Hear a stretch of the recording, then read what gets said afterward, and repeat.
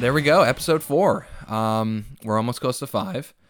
And Yeah, we have some ideas for a couple pod episodes. So yeah, starting to compile ideas and topics and content, which is for what sure. life is about in this millennia. Accruing content is the new form of currency. Yeah, I mean, I guess you guys have probably noticed the intro song that we were graciously able to add to the podcast.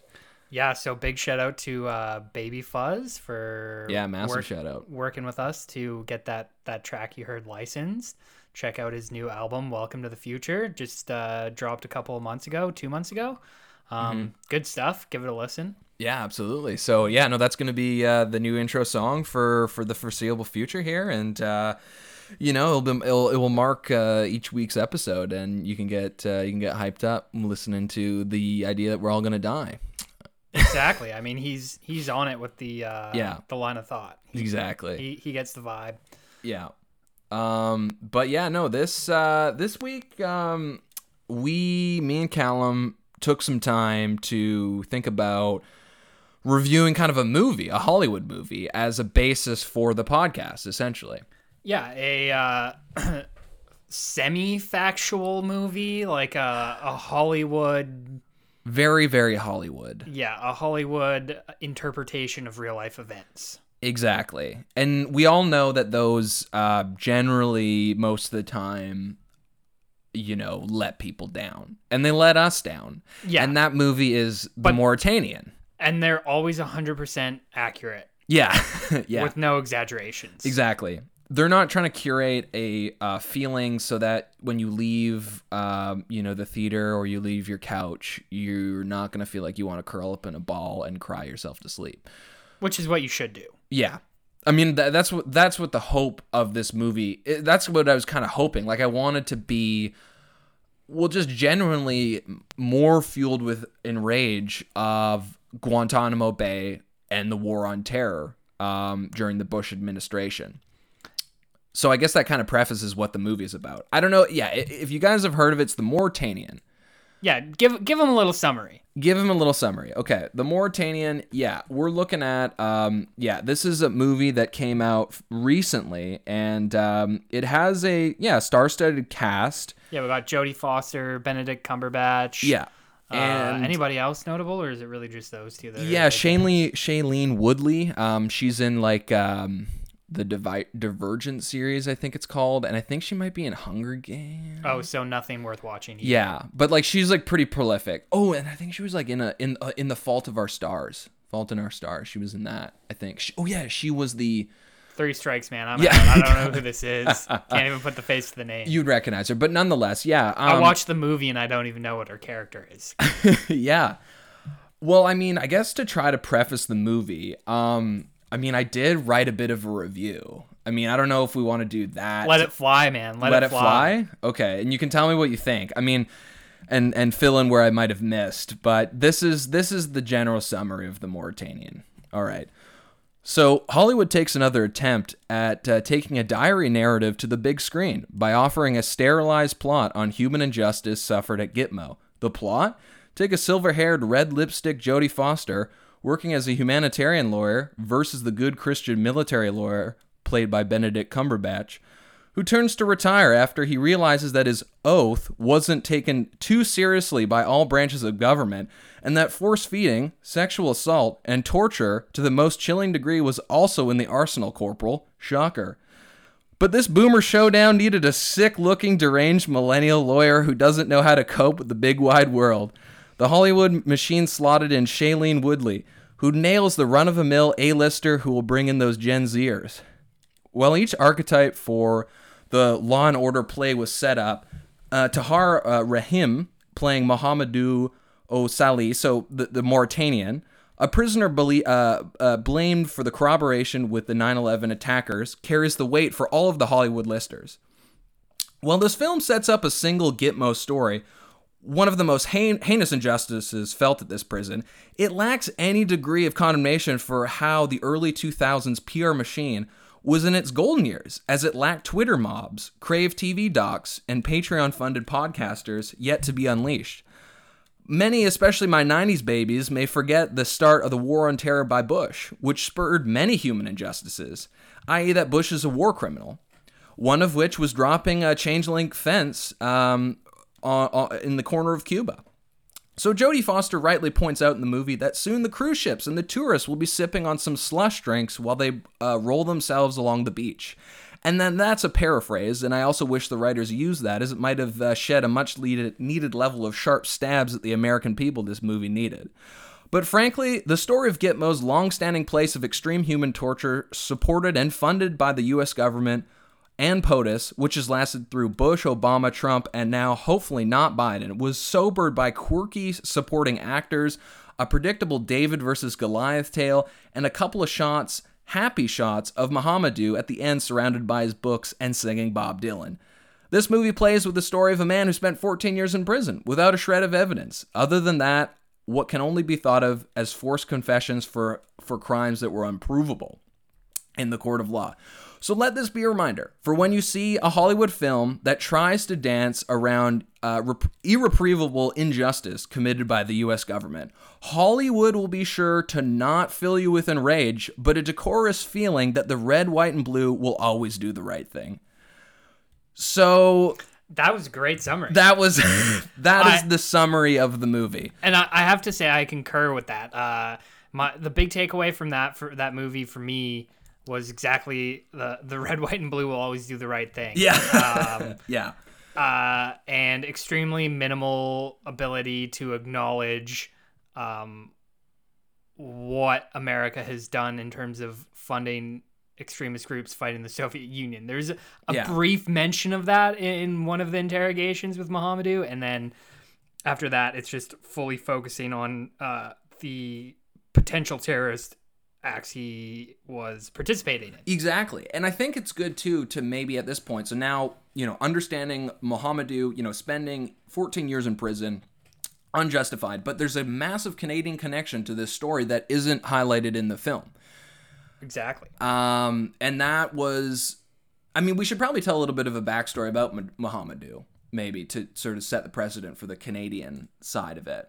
In terms of how he was kidnapped, or in terms of the injustices committed against him, or I guess essentially, he's from Mauritania, a country in Africa. Yeah, Northern Africa. Got a scholarship, went to Germany for electrical engineering. Yes. I think dropped out, and moved to Canada. This is Muhammadu? Muhammadu, yeah. He was living in Montreal. Right. And essentially, and he was brought there because he had friends who lived in Canada and ran a mosque. And Muhammadu was able to recite the full Quran. Right. Yes, he was devout. He was devout. He could recite it off of the top of his head. Yeah. And so anyways, he was invited to lead this mosque, and so that's why I ended up in Montreal. And then essentially he, I guess, got on some sort of tracking list, and there was this one incident in particular where he was living in an apartment and was hearing someone drilling a hole into the wall next to him. Right. And he calls the police, blah blah blah. They show up and they sort of say, "Oh yeah, this is they're hanging up Christmas lights." Yeah, it's some bullshit excuse. But the sound was coming 20 inches off. So essentially he was being spied upon in Canada and noticed this, picked it up by... Right. And also the important thing is he came under, not investigation or surveillance by the German police while he was in Germany. They essentially cleared him of any involvement. They said he might have some connections in family and friend groups and stuff like this, but it doesn't appear that he is directly involved. And then he comes to Canada, and the presumably CSIS, the Canadian Security Intelligence Service, I don't think there's any documents released about what agency was involved. Could have been RCMP. They have terrorist branches as well. Mm-hmm. But essentially, yeah, Germany's police forces say, "Oh, don't really have to worry about this guy." Comes to Canada, and then the Canadian intelligence apparatus decides they're going to look into him, and this is part of the reason he ends up in Guantanamo Bay. Yeah, exactly. And from Montreal, he goes back to Mauritania, and that is where he gets picked up to visit his mother there. Yeah, he goes back to see family and whatnot. Yeah. And then gets picked up there, and is essentially, because it's a lot harder to abduct somebody in a Canadian city than in a Northern African city. Yeah, you can throw a bag over someone's head and put them in a an aircraft carrier and fly them off to Cuba. This is essentially what happened. Yeah. Well, he didn't go directly to Cuba. Oh, that's right. Yeah, he kind of hopped around. He hopped around a year, maybe, right? It was a bit of a time. Maybe right? even 2 to 3. We have to clarify, but I want to say he went Mauritania to Iraq to Jordan to Guantanamo Bay. I think he bounced around a few different military bases. That sounds right. In obviously American military bases in the Middle East, where he was subjected to torture there. And then in Guantanamo Bay, same kind of thing. Maybe hard to say if it's better or worse in Middle East or in Cuba. Well, yeah. I mean, I think he expressed how he was, when he was handed over to the Americans, he was kind of relieved. Like when he was going to Guantanamo Bay, right? He felt that. Everything was going to be kind of cleared up. The dust had settled. Like, right. I'm going to be able to have a lawyer and we can figure this out kind of thing. What he didn't know was that Rumsfeld and the whole slew of colonels, or whatever you want to call them, the hawks that were in power at that time. Yeah. Dick Cheney, Donald Rumsfeld, George Bush. To be honest, the more you look at this, people like to throw George Bush under the bus as like the war criminal, and I don't disagree with that. But he seems to just be like the kid at the party that says yes to try and whatever's getting passed around. More so, that's a good way of putting it. More so than the mastermind behind the plan and the agenda. He was more like the kid that just couldn't take Nancy's advice and just say no. Yeah, the yes man. Yeah. So anyways, that's to make the point that, there's plenty of commentary, especially by Rumsfeld, talking about Guantanamo Bay in a way that, and sort of describing it as a place where things were humane. Or in the sense, or no, not humane, but things were being done there that needed to be done. That was kind of the narrative. Justifiable. It was a very Machiavelli-esque attitude towards what needs to be done is justifiable, right? Like the ends justify the means.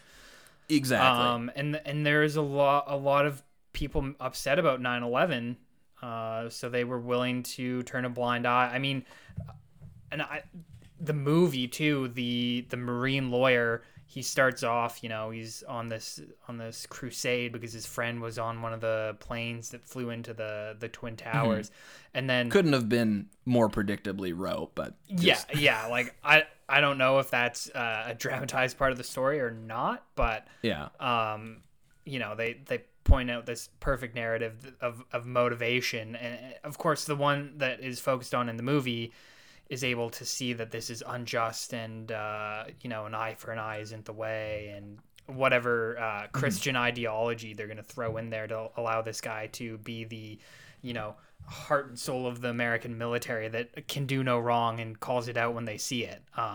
Yeah, I love how they had to show, a couple of shots of him in a church and like a local bar, and that's where he like had his realizations as moral compass aligned. Yeah, exactly. It's like so American. But at the same time, like neglects to point out that religious views are motivators for the people that they're torturing as well, and they can't see the connection there. So that's nice little bit of irony in the storytelling. It's a good assessment of the irony there. Yeah. No, it's like, I mean, I think it's, you're getting the synopsis here, and I guess it's like I think we both sort of left watching that movie thinking like, well, why didn't they like they sort of edged at this idea that, this guy was supported by Jodie Foster, the humanitarian lawyer, and brought to justice. But they sort of forgot about like all of the other, prisoners. And it's not to say that like necessarily it's part of the movie, but like just getting a sense of like how the way that there is some like outro credits about like how many prisoners are at Guantanamo Bay and like how many are still in prison there and blah blah blah. But yeah, you really get this feeling that the movie is almost like if you're there unjustly, there, you look, if you're there unjustly, you're gonna get out. The rule of law is gonna prevail. Habeas corpus is there to protect you, and we're gonna honor that. But this is just acknowledging the one case where that has happened. And there's other stories where people have gotten released and stuff from Guantanamo, but it really doesn't address this large majority of, or relatively large number of people still in captivity there. Who knows what they're still subjected to.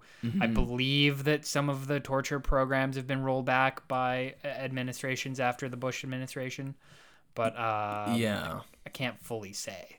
I mean, yeah, and that's the thing. Like, it's so, and the movie does the movie does a good job of like displaying on how secretive government is about classified information and how with the redactions of all the information and how hard they have to fight to get these Freedom of Information Acts pushed through. And you can tell that this is obviously the government tactic where, okay, you request the Freedom of Information Act, we redact the entire thing so we can say that we've released it, but we've given you no more than not releasing it, but we can say that we've complied.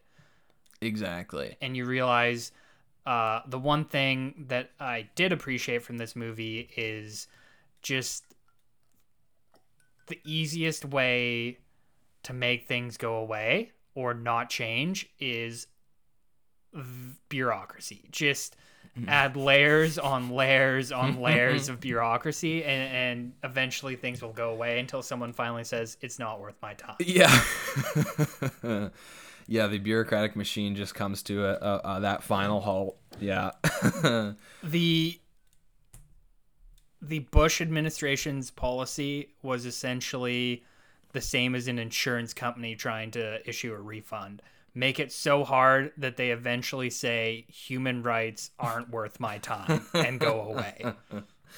I mean, yeah, well said. Because yeah, I mean, it was injustice, human rights. Those are out the window when the war on terror gets branded on mass media and then sold to everyone that this is a good thing. And I mean, it took so long for people to speak out that were, unjustly put in Guantanamo Bay. And then now, this Hollywood movie has kind of brought it to light, and there's been plenty of documentaries and whatnot, but it just feels like, wow, okay, I understand there's like bureaucratic barriers of closing this thing, but why isn't this more of a hot button issue? Like, this is still a place where some of the greatest failures, I guess, of protecting human lives and decency happened. Right. I think the issue with closing Guantanamo mostly comes from what happens to the people who are legitimate violent terrorists who have committed horrible acts, right? Like, they don't want to put them in prison in the US, and no allied country to America would like those people patriated to their country.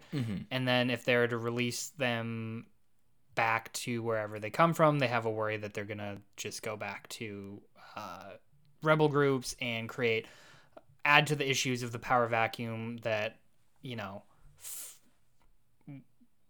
Jesus, I was gonna say 50 years, but far more than 50 years of Western interference in Middle Eastern politics that have created power vacuums that are the result of the issues we see today.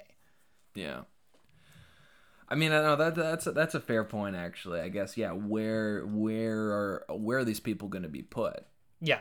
In the event that it does close, I mean, I guess it's. I mean, yeah, you could put them in American prisons. Yeah, I mean, they've been captured by the Americans. Therefore, I mean, you've claimed responsibility essentially. Yes. but so I mean, I guess it gives them the right to, okay, sure, to have that prison still open, but there's just this tarnished reputation. I would just love to hear a conservative politician, or most likely a Republican politician, make the argument that putting the people from Guantanamo into American prisons would radicalize people in American prisons, so that you could turn around and just be like, so you're telling me that there's a systemic issue in American prisons where you send non-violent offenders to prison and they come out more violent? So what you're telling me is we have to reform prisons to ensure that we can... Yeah. Oh, no, that's not what I mean. Oh, yeah. No, not that. But, yeah, no. Only when they come from the Middle East and practice Islam are we willing to say this about them. Exactly. Yeah. I mean, essentially. I mean, and then, I guess on that, like, to maybe pivot a little bit, the prison set up on the other side of the water in the Middle East, Abu Ghraib. Yeah, I mean, there's, I guess this, like, I just mentioned this now to maybe or just to say, like, during this time, Guantanamo Bay wasn't the only place where this stuff was happening. Right, yeah, Guantanamo Bay. So America has leased in air quotes, land, because it's more of forced occupation. Yeah, they have one lease payment? Yeah, one time payment. One lease payment since the Cuban Revolution and the Castro government took power. But they've had this lease since 1903, and it's been a military base at least since the 30s, maybe earlier. And then it turned into the prisoner detention camp in 2002. So this really was born out of the Iraq invasion. Yeah. Or sorry, Afghanistan invasion, because that came first. Yeah. Iraq came in 03-04, and Afghanistan was what, 2001, 2002, like late 2000. I think 2002. Yeah, 2000. Yeah. Believe. I think once soldiers were put down on the ground, kind of thing. Yeah. Yeah, I mean, but yeah, to Abu Ghraib, I mean, the same or worse was happening there, and this is the part that I find intriguingly disturbing, I guess is the right way to say this. But there's that famous clip of man, I keep wanting to call Bush Donald Trump, just like the anger, the hated Republican at the time, for sure. But Bush, he has the quote where he says essentially the reason that Al Qaeda and these Islamic extremists carried out terrorist attacks was because they were jealous of the Americans' freedoms. And it's just like the most laughable, like, I mean, response I've ever heard. Like, it has nothing to do with the fact that he definitely must have wrote that one. He was like, I got something good to say to the press today, guys. He like watched some B-grade Ronald Reagan movie from 1955, and he was like, no, I got jealous. Yeah, I got the perfect line. Probably saw like good old Ronnie in one of those Indian and cowboy movies and said something along those lines. He's like, this applies exactly to this situation. Yeah, exactly. Fucking goof. Yeah. But yeah, it says they're jealous of the freedoms, and then I think what really happened was the Hawks were a little bit jealous of the torture facilities Saddam Hussein had, because they roll in, they find Abu Ghraib, and instead of shutting it down, they're like, oh, hell yeah, brother. Hell yeah, brother. Hell yeah. Let's continue doing some torture. Yeah, right on. And we already got a gas chamber over here to burn everyone. We got people to hang over here. I mean, essentially, they walked into that place, and that's what they were saying. Yeah, they walked in there, and they realized people are already getting executed here. People are already getting tortured here. Yeah. Why would we get rid of that when we could just use that infrastructure? Mm-hmm.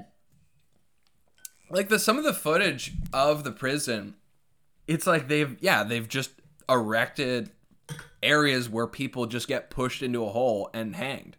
Like, Yeah, that really sounds humane. Yeah. So That- it's so a good that- thing. so that I guess- tax dollars go towards that. Yeah, and I guess Maybe not ours as Canadians, but I mean, Afghanistan was a NATO operation, and there've been German and Canadians who were involved in intelligence, again air quotes, operations at Guantanamo Bay, exactly. and assumably at other facilities across the battlefield. Well, this idea of like the enhanced interrogation methods, I mean, as much as it's like the sort of the ones you can imagine, the cruel sort of sexual assault, drugging, physical violence. But there was also, doctors and trained, psychoanalysts that would use things from testimony or their past or what they would collect and use that as psychological torture methods to get further deeper into these prisoners' brains, right? So it's like they were throwing everything that they had at trying to make the worst living hell that someone could have, essentially. I mean, to the point where, physical abuse only goes so far, but I think what really breaks someone is these mind games that they were playing. And I think that's generally what the prisoners talk about being the worst part. And the straight up just no sleep. Yeah, I mean, that being sort of with berated sort of like, you were there, you recruited these people, like you had the weapons, or like just music playing really loud, someone for like days, someone screaming at you. I've heard stories of like metal or even just like children's songs on replay. Yeah. Like, have you ever had to watch a half-hour show of the Wiggles or anything similar? Could you imagine Teletubbies? Yeah, could you imagine a week of Bright Lights and Teletubbies, the same episode on replay? Oh, that just gives me chills thinking about this. Yeah. Well, and this is the thing. And I guess we missed out this part with Mohamedou, but he admitted to being associated with the recruitment of two people who were involved with the 9/11 attack. Yes. And that was a result of, 70 days without sleep. Or minimal sleep. Minimal sleep. 70 days of sleep deprivation. Yeah. Constantly being cold, dunked in water, ice, beaten up, and not being able to go to sleep. And then, that's, what do you do at that point, right? I mean, you're in such a delusional state of mind. I mean, and it's been proven. There's research to say that enhanced interrogation, aka torture, doesn't provide truthful. Mm-hmm. They're inadmissible in court, like those confessions. Yeah, exactly. But even just when people are in that much duress, they'll just say whatever they need to say to get out of the situation. Yeah, I mean, when you have a rat in a cage, how is the rat going to get out? I mean, not saying these prisoners are rats. That's not the metaphor. But you have a rat in a cage, and I mean, rats like eat off their arms to escape. I mean, people will go to great lengths. People will admit to the most heinous acts to get out of the discomfort that they're in. Yeah, because that's their only option as a human to keep surviving, and that's the only option Mohamedou had. Yes, to escape from that prison. Yeah, or to, I mean, and it's amazing to watch him now. It's a good thing that after the Warhawks that were Donald Rumsfeld, Dick Cheney, and George Bush Jr., I'm sure I'm missing a whole bunch of other people involved, we had a much more progressive administration of Joe Biden and Barack Obama, who kept troops in the Middle East, kept Guantanamo Bay open. Maybe some excessive amount of drone strikes.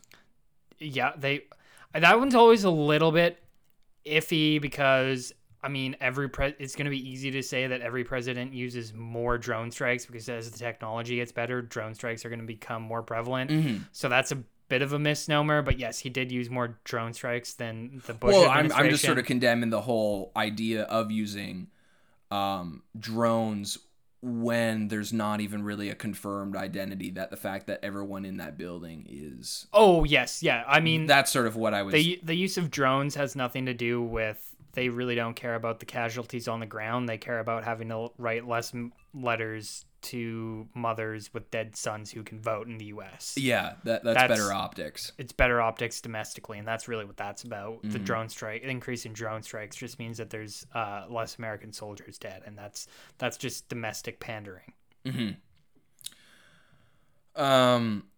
Yeah, good old domestic pandering.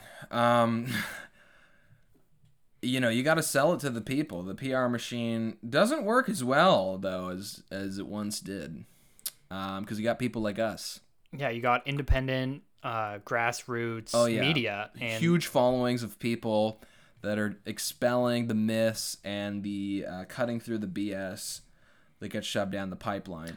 And I'm going to take the opportunity right now. Donald Rumsfeld, George Bush Jr., and Dick Cheney, you're welcome to come on the pod and justify your actions. Yeah, open invite. Open invite. If you want to defend this, we're going to give you the platform to defend yourselves and probably call you out a little bit on the way. But that's out there. I mean, I would just love to imagine like George Bush or Bush and Ellen, because they're friends apparently, right? Like, you've heard this. Like, yeah, well, he's also into doing watercolor paintings now of like famous Americans.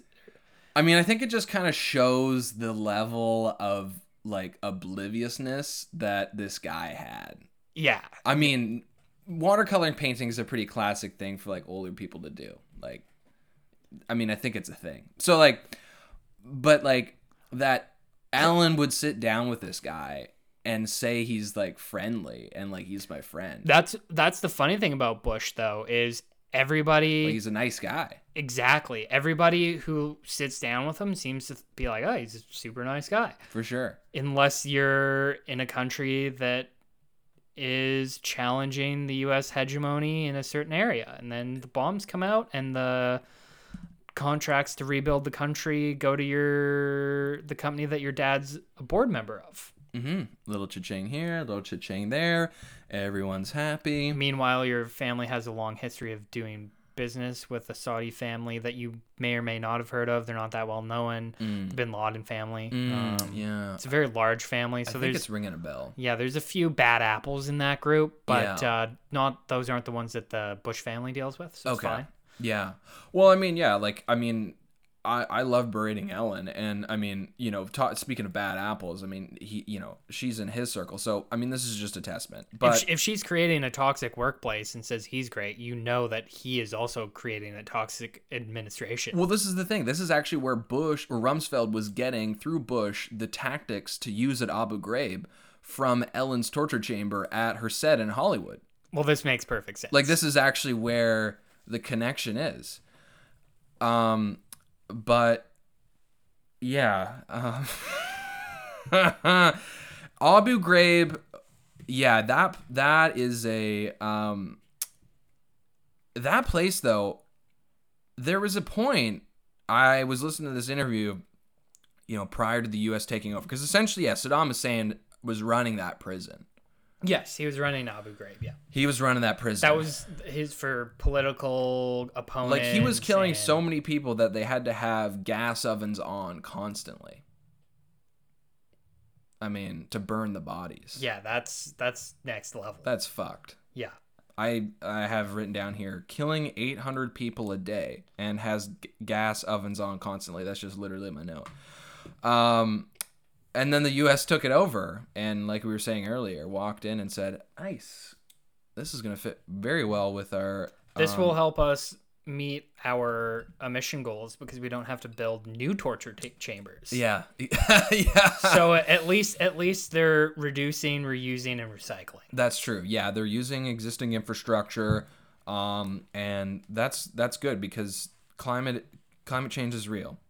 So I know that it was going through the soldiers' minds when they were thinking about booting that thing back up. But do you think Aaron O'Toole was having that cross his mind while he was serving in the armed forces? I didn't know he served. Yeah, he was in the Navy or the Air Force. I did not know that. Yeah. Wow. Yeah. Where did he serve? Do you know his backstory? I don't know that I don't think he ever saw he was never combat. He might have been deployed, but I want to say he's Navy. Oh, okay. So he was maybe more working the ship. Yeah, working surveillance or working the radar. Well, there's 2 ships in Canada, so So one of them. exactly. Yeah. Well, he's from the East Coast, right? So Yeah. okay, there you go. He enrolled at the Royal Military College of Canada at 18, became an officer in the Royal Canadian Air Force at 22, and he did basic training in Chilliwack. Wow. And then got his wings in Winnipeg and was then based in Shearwater, Nova Scotia. Sorry for the mispronunciation.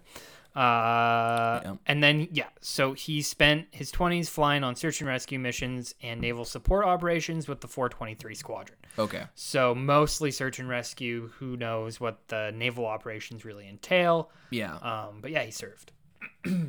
Surprise, he was a prison guard at Abu Ghraib. I mean, that's the Canadian Army for you. We are peacekeepers. We are in a lot of respects. In a lot of respects, except in Haiti, apparently, which we're probably going to be doing an episode on.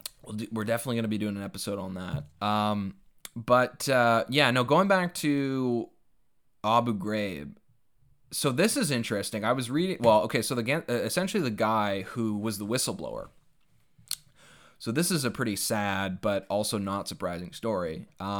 His name was Joe Darby, and he was working at the prison, and he wanted to send some photos back to his family of where he was in Baghdad. And the photographer just kind of gave him 2 CDs, and he was like, okay, great. And then he sort of copied the CDs, and he was like, okay, cool, I'm going through the photos.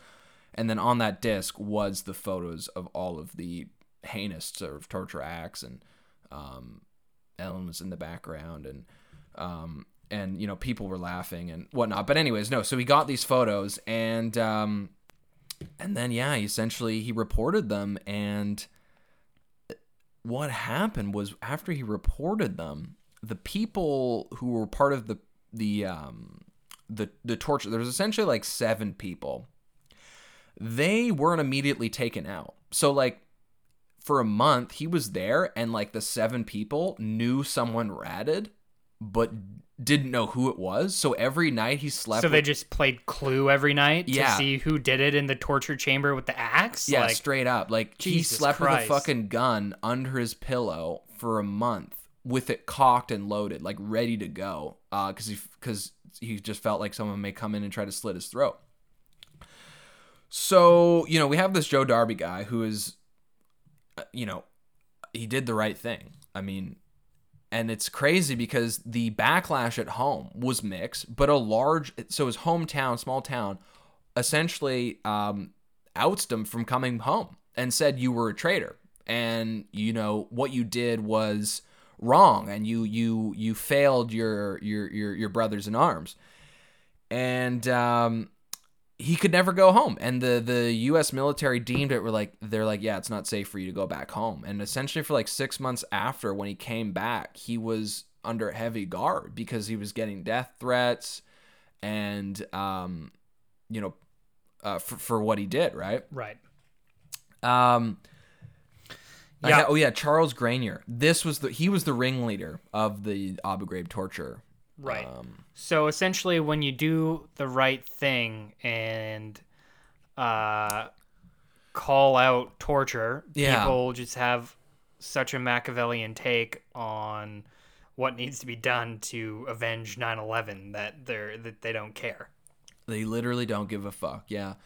I mean, I couldn't even.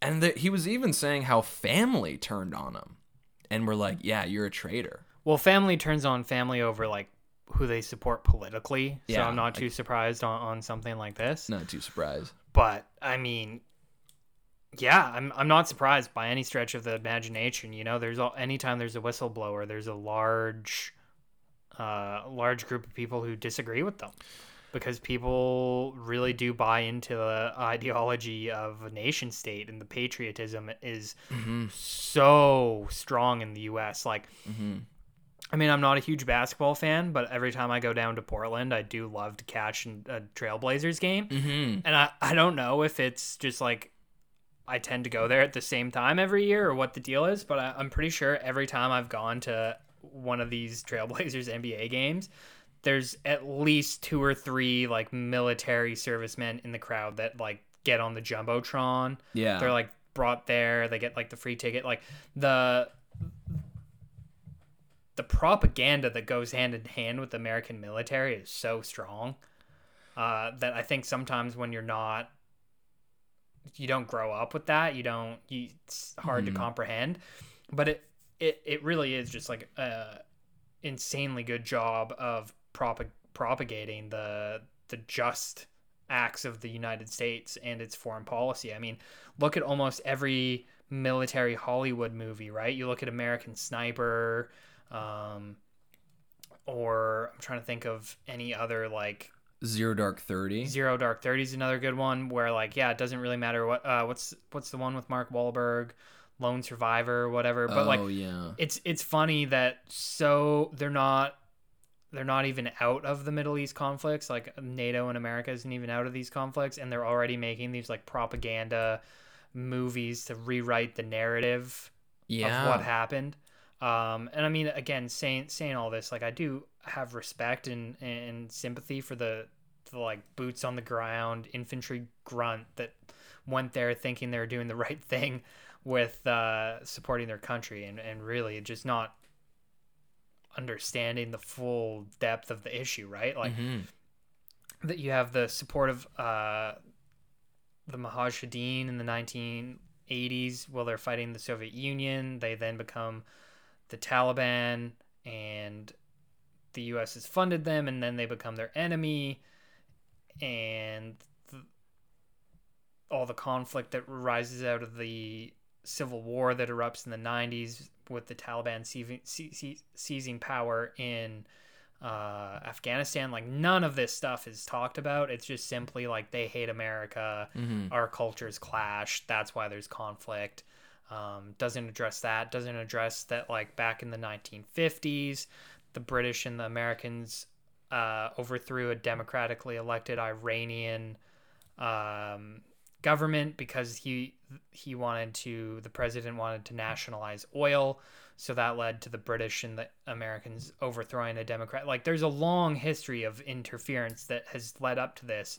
So it's just important to realize all this nuanced past before simply, saying that they're just there because they're jealous of your freedom. Yeah, they're jealous. They want to see the West burn. Would you not, after 100 years, if not more, of well, and yeah, exactly, occupation or interference? Yeah, I mean, are we surprised that there's a level of anger and a level of willingness for people to want to go back, or be a part of trying to, sort of see a revolution, I guess, in those countries, but one that. Yeah, I mean, it has been very complicated, and it's really brought out the worst in, like modern warfare, essentially. Like, what is modern warfare? What are the tactics that countries are willing to use to try and get the upper advantage on a very, like, hard to penetrate force, essentially? Yeah, and it's hard because it's not like a unified force either, right? You have all these fragmented rebel groups. You also have farmers in the mountains who don't really understand why people are there, and all of a sudden someone's walking through their poppy field because that's what they have to harvest to make money, and it's American soldiers, and all they see is another occupier, and they fight. They've been armed, slightly radicalized, and they're just like, yeah, get the fuck out of here. Yeah. Well, I mean, like I was listening, and this isn't to say that there aren't some very extreme radicals in these countries that definitely aren't there to increase the prosperity for the average person in, be it Afghanistan or Iraq, right? There's people with their own agendas and want to essentially they just want to seize power more than make the country a better place for everybody. So like, yes, of course, let's acknowledge that. Let's acknowledge that a lot of these people do use violence on their own citizens. And it's just not a great situation all around. But I don't think that occupying it with American troops or NATO troops is... I mean, look to Syria. It's been a decade now of conflict with no end in sight. Yeah, and I mean, when you come into a city and you march everyone out of it, and go through person by person to see if anyone matches a description or they have indications that they've been radicalized. I mean, you're forcing them to leave, you're forcing them to relocate, and then you have your American soldier on the other side, or your soldier with, like, I love this little bit in an interview I was watching, and the soldier was like, well, what are he was just initially deployed, and he's like, what are the rules of engagement? Because of course, they get taught, like, okay, you get a predefined rules of engagement, and then you can engage the enemy. And the commanding officer was just like, you just shoot at anyone who you think is the enemy. Right, because I think the rules of engagement are supposed to be, at least in NATO operations, I believe, is you're not to fire unless you're fired upon. So they have to shoot first. Well, yeah, and I mean, these were thrown out quickly. I mean, in respect to rules of engagement, but then also in respect to, like, prisoners of war, because it's like the Geneva Conventions on human torture. Those were just thrown out the window because didn't somebody in the Bush administration had a reason for why, right? Like they redefined what torture meant, I think, is what I've kind of interpreted. Like, they kind of rejigged a policy that kind of said, like, we don't torture, we intensively interrogate. Yeah, I think hence the word that we use now, enhanced interrogation methods. Yeah, so just corporate. So this is where we can really see Donald Rumsfeld and Dick Cheney's little powwow sesh in the corporate world, because they had a little break from politics for a while, and then they went into the corporate world where they were CEOs and members of the board and directors for large companies and all this sort of stuff. And we see that in the corporate jargon that gets used in American policy to justify war and terror. That's an interesting analogy. I mean, no, that's a fair way of. I mean, war is, in the minds of many people, something that needs to be supported with propaganda. Like, it just doesn't. Doesn't work, right? If there isn't propaganda. Yes. And yeah, I mean, they did. Well, yeah, flying planes into a building. Yes, that is an act of war. For sure. But when the group is mostly Saudi, mostly Saudi, and then it's like, it's not like you're not pointing to a government, you're not pointing to a country, you're pointing at, like, a group of people that are fluid and occupy different cities and radicalize people. They're like a little infectious virus that you can't just sort of wrestle in, right? Yeah, I mean, I guess it's almost like it goes back to the policy of containment that the U.S. had during the Cold War, where they couldn't let a communist country to fall to this ideology. It's insane, their infatuation and how in preventing ideological spread in the world.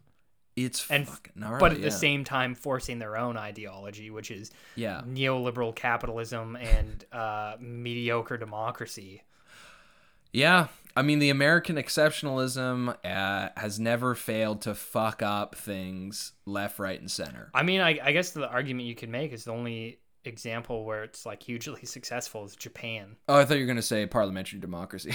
I meant in America occupying a place and not just destroying it for their advantage and turning it into a country that's actually competitive with them. Mm-hmm.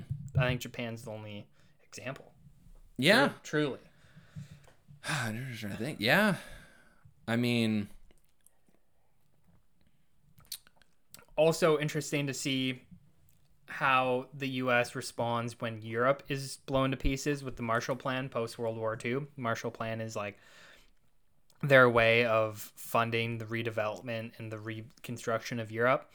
And it's a large part of why Japan and much of Western Europe was able to recover from the war, was this stimulus funding from the U.S. via the Marshall Plan. They allowed the Soviet Union and some of the Slavic countries, like, they were allowed in, but they didn't really want to because, like, they're now in this Cold War ideological battle. Mm-hmm. But you look at how the American government has essentially realized how to rebuild countries from war. They've had a successful model to do this, but in every conflict post World War II, they have chosen not to do this. And they've chosen to essentially allow the country to deteriorate or force them into unfair trade deals through, like, IMF or World Trade Organization, whatever it may be. It just kind of feels like now it's like total domination. Exactly. It's not like, hey, we won, Hey, but, like, we don't want to see you, like, you still need to function as a country. There's innocent people that live here. You need a functioning society. and if we don't want the rise of fascism or the rise or communism to gain a foothold in your countries, we have to allow economic opportunity for you. Yeah, we got to instill people that we know and trust. Unless your country has resources you want and won't be able to defend against our occupation, then we will just crush you. Yeah. I mean, that's an option that I feel like the US really likes to hold over countries' heads. It's like, in all aspects we can crush you. Yeah, I mean, they're look at the economic power they have in just being able to sanction people and cut companies and people off from the US market. It's the biggest consumer market in the world. Yeah. And that's part of the reason China can maintain this trade war, is they have such a large domestic market. They're not so dependent like other countries have been, right?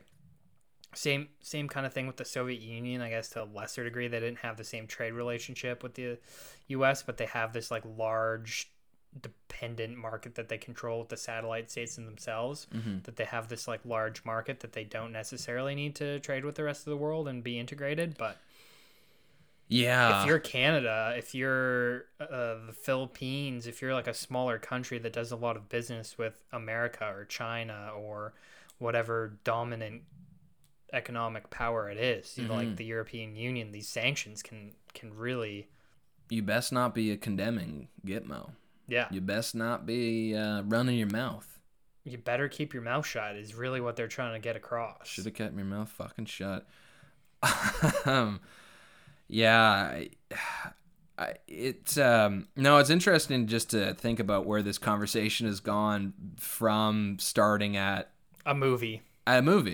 But in an interesting way that we're trying to, like, get at more of the root, right? But, like, these, like, little percolations of injustices by the so-called leader of everything that's supposed to be free and good in the world, and the exceptionalism.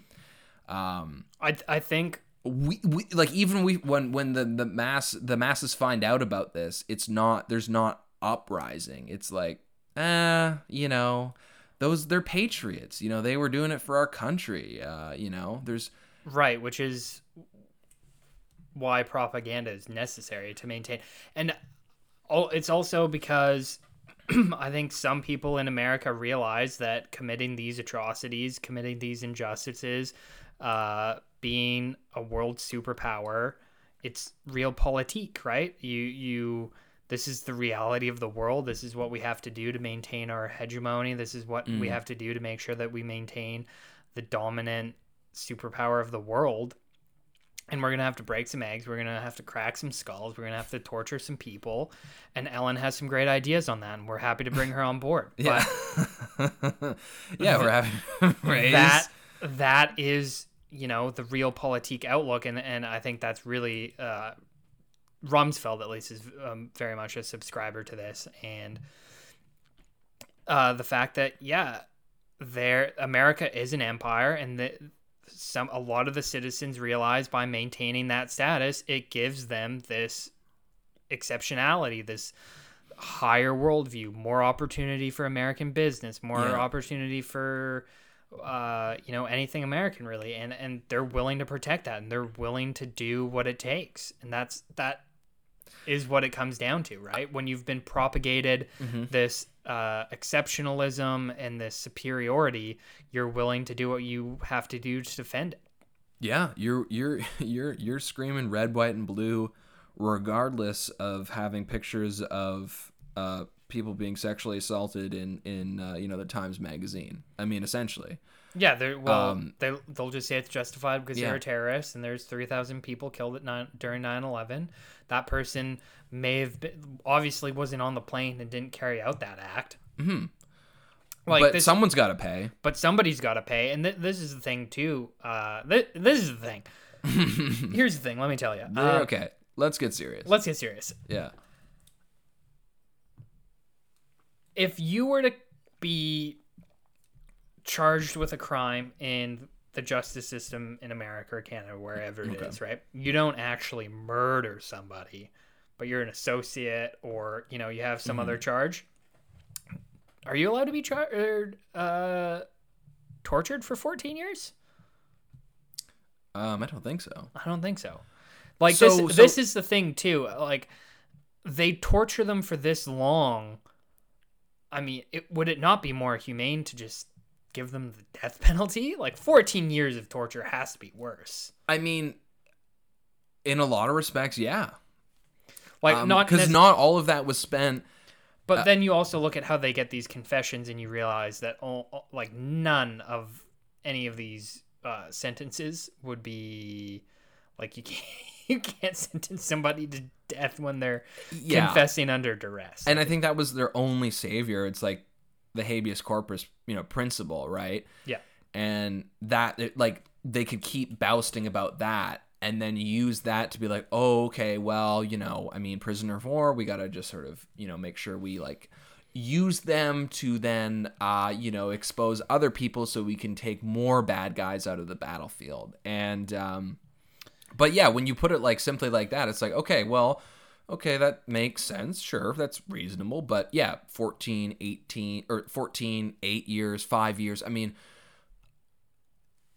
without a conviction, without any sense of an idea that they might have done something bad. Yeah. This, Other than them taking some phone calls from some questionable people. Yeah. But this is my other thing. So at what point it gets tricky when you try to charge people based on their connections, right? Because think about, imagine you have a cousin who is affiliated with a gang, and you phone them a couple of times a year, and they come over to your house for dinner, and maybe that they're he's the sketchy cousin. I see him a few I don't times. ask too many questions. I don't ask too many questions. Yeah. I don't really have too much involvement. I wish him a happy birthday, whatever it may be. The Canadian police aren't going to come knock on your door when they get arrested and say, hey, he calls you 2 times a year. You're also under arrest for association with gangs, right? That's not how it works. They understand that just because you're in contact with somebody doesn't mean you're associated with their beliefs or their organization. But that doesn't apply when it gets to terrorism. But I mean, terrorism really is just maybe a more global reaching gang, and in some cases really isn't any different than a lot of gang activity, right? So it gets iffy, right? I'm sure that most people who would say they support somebody who's associated with a terrorist getting arrested could probably be associated to gang violence themselves, because it only takes you worked with this person and you talked to them sometimes, and it turns out that they did this, so you're also at fault. Exactly. Right? That's not how it should work. Yeah, and it's there's an association, so you must have all the answers. This is the precedent that they're operating under. You were associated, you had a phone call from Bin Laden's phone. Some people passed through your house. because you're helping with the mosque and you're opening your doors to people. Therefore, you have all the answers. And I mean, I guess he also got ratted. He also got a finger pointed at him by some other guy. I forget his name. But essentially, Mohamedou. There was a guy at Guantanamo Bay who was actually directly involved with 9/11. Right. That said that he stayed there. Yeah. We knew him well. He knew these people. He was recruiting people. Right. And I'm sure that got him, an extra cheeseburger. That got him some extra towels. I don't know less that beating. I don't know that he would have got a cheeseburger. Maybe a fillet of fish. Yeah, yes, fillet of fish. Yeah, we're halal. Yeah, yeah, it's got to be halal. Halal. Yeah, that was a mistake. But because that seemed like that was a nice bit of currency there in the movie that they had. Yeah, nothing like making food to survive currency. Mm-hmm. That's really what you want. That's really how you extrapolate the most amount of information from a willing torture victim. Yeah, and I love how it's always fucking like McDonald's. It's like it's always some fast food place. Like it's always just like a greasy bag. Yeah, they have Tim Hortons on base in Afghanistan for Canadian soldiers. Really? I want to say Baghdad. I mean, I'm not surprised. No, not Baghdad. Kabul is the capital of Afghanistan, right? That sounds right. Yeah, I want to say the Canadian base there had a Tim Hortons. I mean, fuck. I'd be kind of annoyed. I kind of hate Tim Hortons. Tim Hortons is fucking garbage. It actually is horrible. The coffee is so acidic and gross.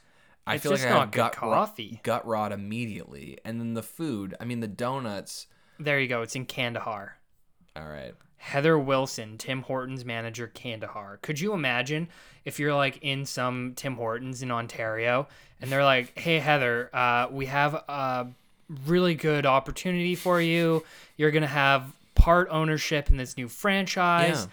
Yeah. And, you've just been doing really great the last couple of months. Promote you.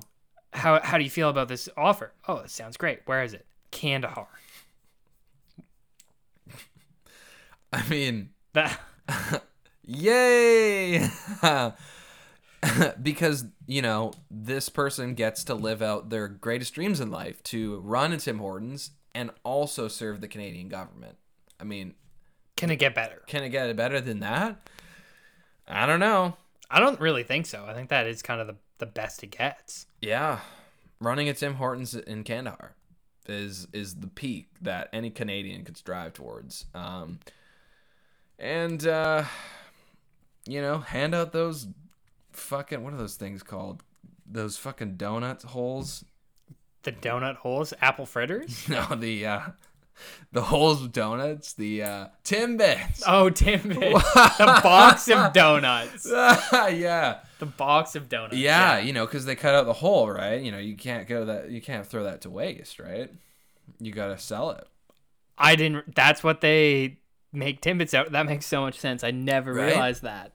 But that's not what they're doing. Like, I would love to walk into a Tim Hortons factory and be like, see them stamping out holes. But and then throwing away the rest of the donut. Yeah. Yeah. That would make my day. That would restore my beliefs in the world. Well, it's good to know that when people are starving in the world, a lot of energy and materials are being used to make shitty Timbit donuts that are going to end up in the garbage before anyone even buys them. Just warms my heart a little bit. Like, literally, you have like 2 or 3 Timbits and you feel fucking sick. Like, they're absolutely horrid. Yeah, so like... They're just disgusting. Working in the cycling industry, people do like to tip mechanics with like shitty Timbits and Tim Horton donuts. That would piss me the fuck off. And I mean, I'll eat them because I'm a fat fuck, but I'll probably eat 2 and then I'll feel sick. But because they're there, I'll do it. You're not gonna crush a whole box or a whole thing of fucking, like, you can't. No, they're like, and you always feel sick after if you eat two, you're like, I'm gonna shit myself, but I can't. Yeah, and then you slurp back that coffee and you get that immediate gut rot, and you're like, ugh. And the coffee has no flavor. It just tastes like two things. If you drink coffee like a normal person, it tastes like brown water. If you drink coffee like a normal Tim Hortons consumer, it tastes like sugar water. Yeah, I mean, that's the only way it makes it actually bearable. To be honest, maybe at Guantanamo Bay, they could have just served the prisoners Tim Hortons coffee as a form of torture methods. It would be pretty effective. Yeah. I mean, The only food that they are allowed to eat comes from Tim Hortons, prepared by Ellen. Oh, shit. Yeah, that is an enhanced interrogation method if I've ever fucking heard one. I mean, because Could you imagine spending 16 hours with Dory?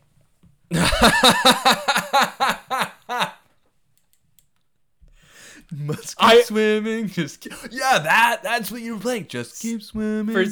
For 16 hours. And this is how she's directly involved with the torture. And I honestly can't think of anything worse. I legitimately would not be surprised if that was one of the audio tracks that they used to, like you say, play for fucking whatever, 24 hours straight on max volume. That would be destructive to the mind.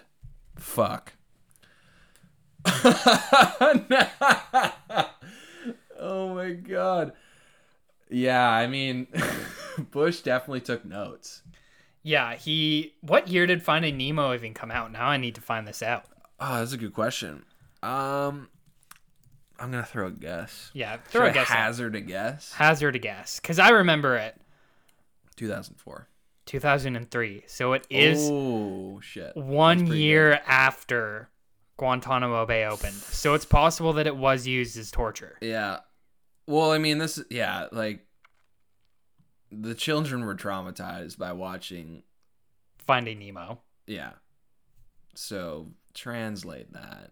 And it's going to torture yeah, grown adults in military detention even more so. Exactly. Because they're not even going to, I mean, they potentially wouldn't even understand. But the voice, Ellen's voice in Finding Nemo for Dory is absolutely obnoxious. Yes, I'll agree to that. I love that we're saying this, though, because Jackie is just going to hear this and she'll be like, you might have to sleep on the couch. I might have to sleep on the couch. But that's all right. Also, these are jokes. Ellen, please don't sue us. Yeah. Don't like your content, but don't sue us. Yeah, no, exactly. It's all fun and games. All PR is good PR, right? Exactly. All PR is good PR. As long as you have a good PR machine. Yeah, I mean, I'm trying to look through my notes here to see if there's any more reference. Oh, yeah, I wrote down something about Finding Nemo here. So Finding Nemo was actually based on a story of a soldier who got lost and then murdered 40 people. Oh yeah, I think. Oh no, this is the plot for American Sniper. Shit, I got those confused. Whoops. And there you go, folks. Yeah. It always gets worse. Yep.